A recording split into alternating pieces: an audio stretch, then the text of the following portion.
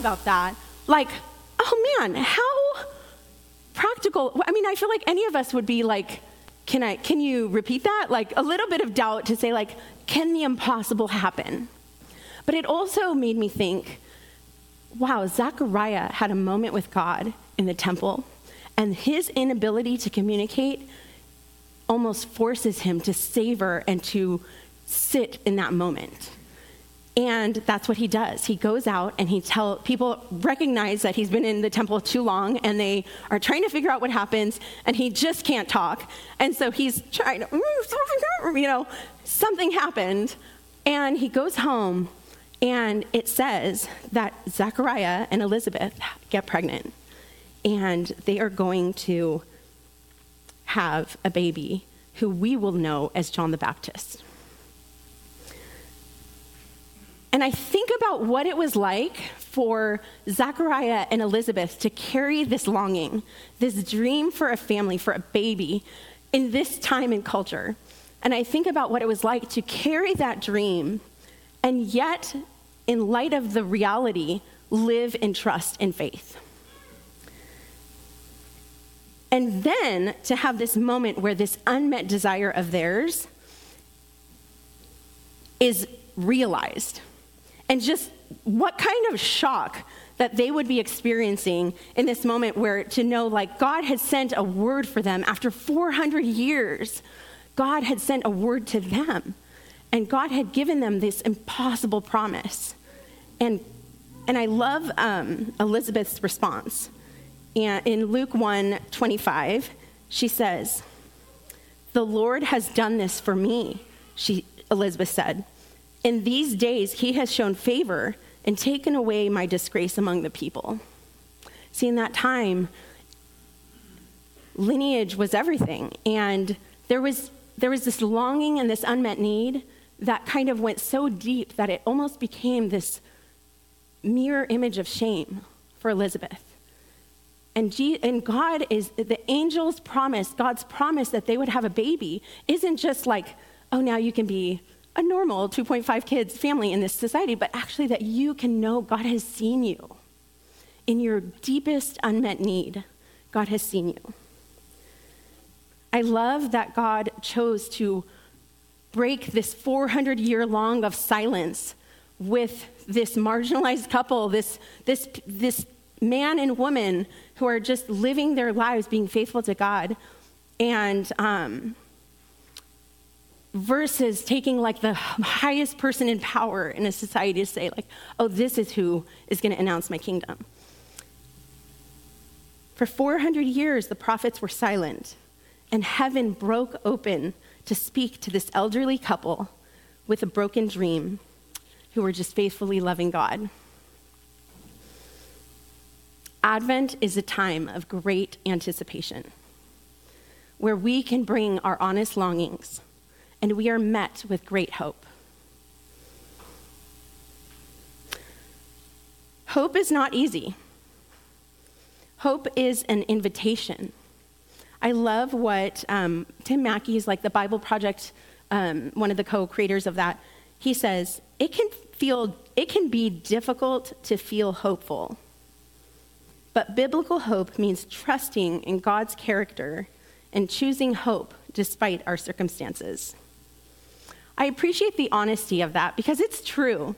It can be very vulnerable to have and voice a deep longing and to just feel the weight of that need not being met. What does it mean if this is something I desire and I'm not receiving? And as we approach Christmas in this next 4 weeks of Advent, each week we're taking the time to go deeper and meditate on these different elements of preparation: hope, peace, joy, and love. And today, as we think about hope, I want to invite us to think about what are the longings that you're carrying? That's a big word, so maybe something doesn't jump out at you. But maybe another way to ask it is like, what is the thing that you think you really, really, really want to experience, need, want for others? What are the dreams? What are the things that you almost feel embarrassed to voice? Our longings aren't just like, what do I want for dinner? Our longings are the things that live within us that say, this is the person that I want to become or be. This is the life that I want to experience, the community or the context that I want to live it out in. This is the freedom I want to receive from whatever might be holding me back. And I wrote down this lyric because I loved it in the song that we sang. When the night is holding on to me, God, you're holding on. What are the things that are holding our desires and our longings that keep us from even voicing them to others or to God? And what I want to do is, for the rest of our time together, I actually want to invite us to practice experiencing hope from that place of longing together. And we'll do it in a couple of ways. I'm going to invite Daniel and Ashton to come up, and they're going to we'll do like a communal lighting of the candle. This is a tradition that's practiced. We're actually going to be joining globally with other Christians who are practicing this very thing with us. And then we'll do a few minutes of just a spiritual practice together when we're done with that. So thank you so much, Ashton and Daniel, for leading us, and I'll let you do that.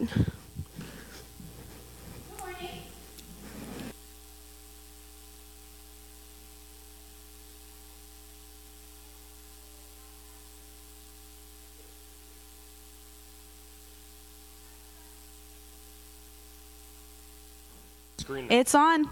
I'm Ashton, and then this is Daniel. We are the co-leaders for the college group here at Midtown. It's new, but it's getting started. It's a couple weeks old. So we're going to read from the scripture of Isaiah 2 through 5. And it says, yes, feel free to follow along. It says, "It shall come to pass in the latter days that the mountain of the house of the Lord shall be established as the highest of the mountains, and shall be lifted up above the hills, and all the nations shall flow to it. And many people shall come and say, Come, let us go up to the mountain of the Lord, to the house of God of Jacob, that he may teach us his ways, and that we may walk in his path. For out of Zion shall go forth the law, and the word of the Lord from Jerusalem. And he will judge between the nations, and will send disputes for many peoples. They will beat their swords into plowshares, and their spears into pruning hooks. Nation will not take up sword against nation, nor will they train for war any more. Come, descendants of Jacob, let us walk in the light of the Lord." Cool. Okay, so now I hope a slide's going to pop up. And so we're going to read this together. So, who in second? Yay. Okay, so I'm going to read something out loud, and then from here. And then you guys are going to follow along, and we're going to read together this. It's collectively as a group, and then it'll switch, and we'll do it 3 times with 3 different words. You read, I read, you read, Good? Got it? Okay, so we know the word is not as it should be. And then we're going to say, God's word will spring out of Jerusalem and instruct all. Wow, that was so good. Okay. Creation groans for its redemption, for things to be made right. God will decide and settle disputes between the people. People make war against each other and denigrate each other's worth. Church, we light the first candle of Advent with the light of hope we find in God. And now we light the candle of hope.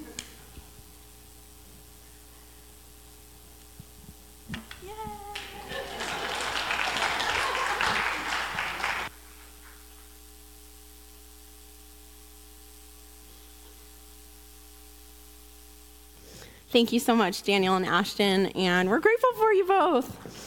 Yeah. Okay, I want to move us into a time where we have some space to kind of be still, to live into this pause, and to actually invite Jesus into this place of hope and longing. And I will guide us, because some of you might be thinking, okay, how? That's okay. So what I want to do is give us about 10 minutes to practice something called a spiritual practice called practicing the presence. So practicing the presence is a spiritual discipline from a 17th century French monk. His name was Brother Lawrence, and it's part of Ignatian spirituality. But what it offers us is a discipline that helps us become aware, almost awaken our soul to God's presence in the simple things. So we know that when we come to church, we're going to experience God, we're going to experience community, we hope. We know that when we maybe read our Bible or we sit down to pray or pray before a meal, we know that we're entering the space where God is. Practicing the presence is actually helping us awaken help our awareness grow of God's presence everywhere, in all the things. And it's an opportunity to help us create rhythms that kind of help nudge us to say, oh God, where are you here? I'm here. And of course, enables us to hear God say, I'm here too, and speak to us. And so this discipline I'm tweaking a little, which don't tell Brother Lawrence, he's long gone, but I'm going to tweak a little, because what I want to do is I want to invite us in some reflective imagining to consider the source of some deep desires, or even maybe a source of deep anxiety, and then invite us into some prayer practice to say God, where are you in these places of longing or these places of expectation in our lives? And let me invite the worship team up. And while I do that, I actually wanted to, I know it's only 2 people, but Rob and Caleb, thank you. While I do that, I want to share a little story of the ways I've experienced hope in this season of my life. I've been following Jesus since I was a junior in college, which at the time felt like I was really old when I started following Jesus. Now as an adult, I'm like, I was a baby. But I've been in ministry for 22 years. I work with InterVarsity. It's a college ministry. And the thing that compelled me to InterVarsity is I loved being able to have been invested in by friends on campus to meet Jesus in the scriptures and to learn how to follow Jesus. And I love doing that. I love God, I love students, and I love just walking alongside others and looking at the Gospels and saying let's examine this. What does it mean that Jesus is saying these things? And trying to really practice living these things out. And I've been doing that. I did that in Vegas for 7 years, and I came here and have been here for 13, I think. And so I've loved ministry for a long time. But I noticed a number of years ago, maybe around 2016, maybe earlier, I noticed there was just this growing dissonance that I was experiencing. And I don't know how to explain it, because I didn't ever really put voice to what it meant, but it was like this dissonance, this tension, this rock that I was feeling, and I didn't know why something had shifted. And I was in spiritual direction and in a spiritual ministry, spiritual direction cohort, where we were taking intentional time every month to hear from God. And I noticed I was having a lot of anxiety because I started to feel like that dissonance was not faithful, and I didn't actually know how to sit down with this tension and actually say I'm here, God, let me hear from you. And it took me many, many years. I think I ignored it for a long time and did boxing or something, just try and distract myself from this kind of tension.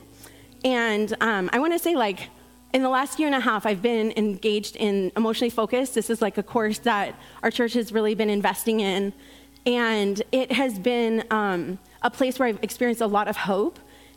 And one of the biggest shifts I experienced is I'm the oldest daughter of immigrants. I carry this responsibility in me, and that responsibility is I take care of people. And I think that dissonance was, I started to see things either in the world, or I was seeing really painful things in people that felt unjust, or I was seeing people who claimed to know God, but they were saying really harmful things and practices. And I started to feel like I needed to be God's PR agent, and I needed to protect God's image, his reputation.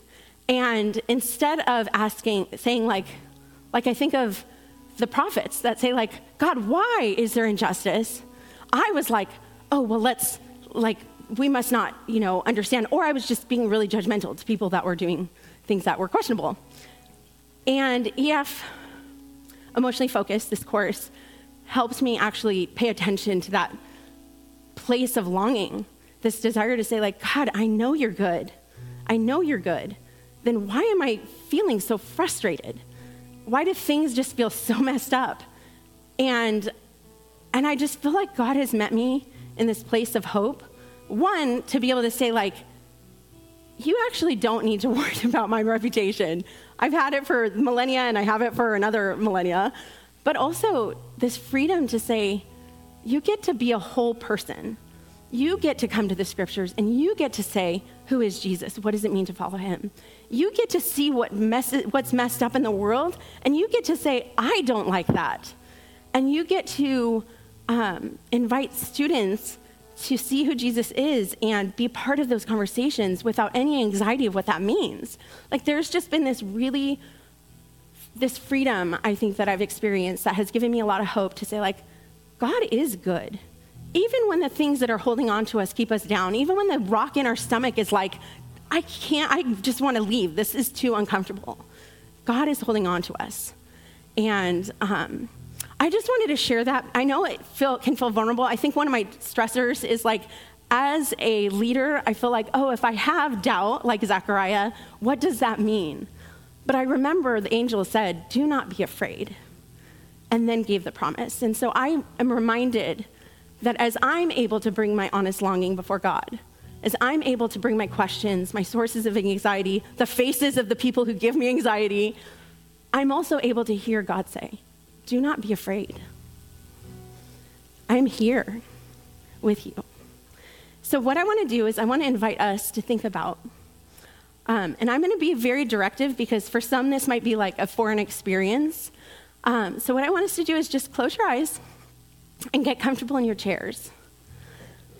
And then I'm going to ask you a couple questions, and my hope is that you can have some sense, maybe it's not a clear picture, but maybe it's some sense of a place that you have either a longing, a hope, an unmet desire, and you can kind of almost picture that in front of you, if you can picture it.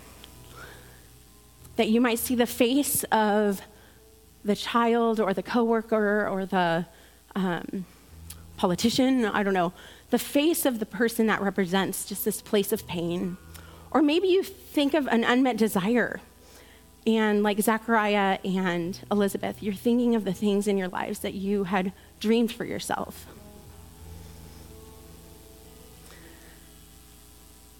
Or maybe you're just thinking of a dream, a passion project that you've had kind of stirring in your mind, and you're like, I don't know.